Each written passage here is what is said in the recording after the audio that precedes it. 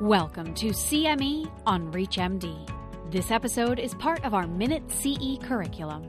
Prior to beginning the activity, please be sure to review the faculty and commercial support disclosure statements, as well as the learning objectives.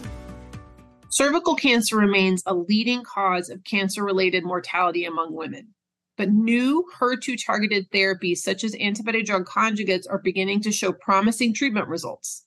This is CME on ReachMD, and I'm Dr. Kathleen Moore. We've seen the success our colleagues are having with HER2-targeted antibody-drug conjugates in HER2-positive breast and gastric cancer. But what happens when we use trastuzumab deruxtecan to treat HER2-positive cervical cancer? Well, we actually saw some signals of this just this year with the Destiny Pan-Tumor-02 study. This study, which was presented and now published, was a basket trial that enrolled solid tumors that were not eligible for curative therapy.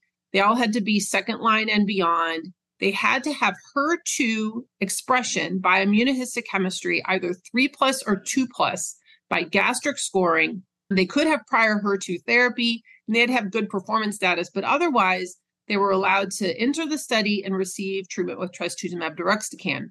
One of these cohorts was a cervical cancer cohort. And so 40 patients with cervical cancer were enrolled, and their outcomes were very promising. We saw an overall response rate.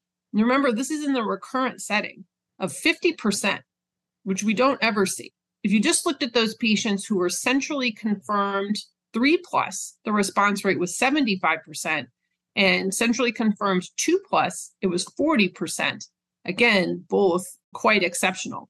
And then even if you looked at even though it's just a single arm study, the median progression-free survival in 3+ was not reached during the course of the study and was 7 months in the all-comers group.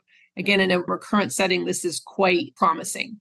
There are a number of other HER2 targeting antibody-drug conjugates under study as well. One is ORM 5029, another is DB1303.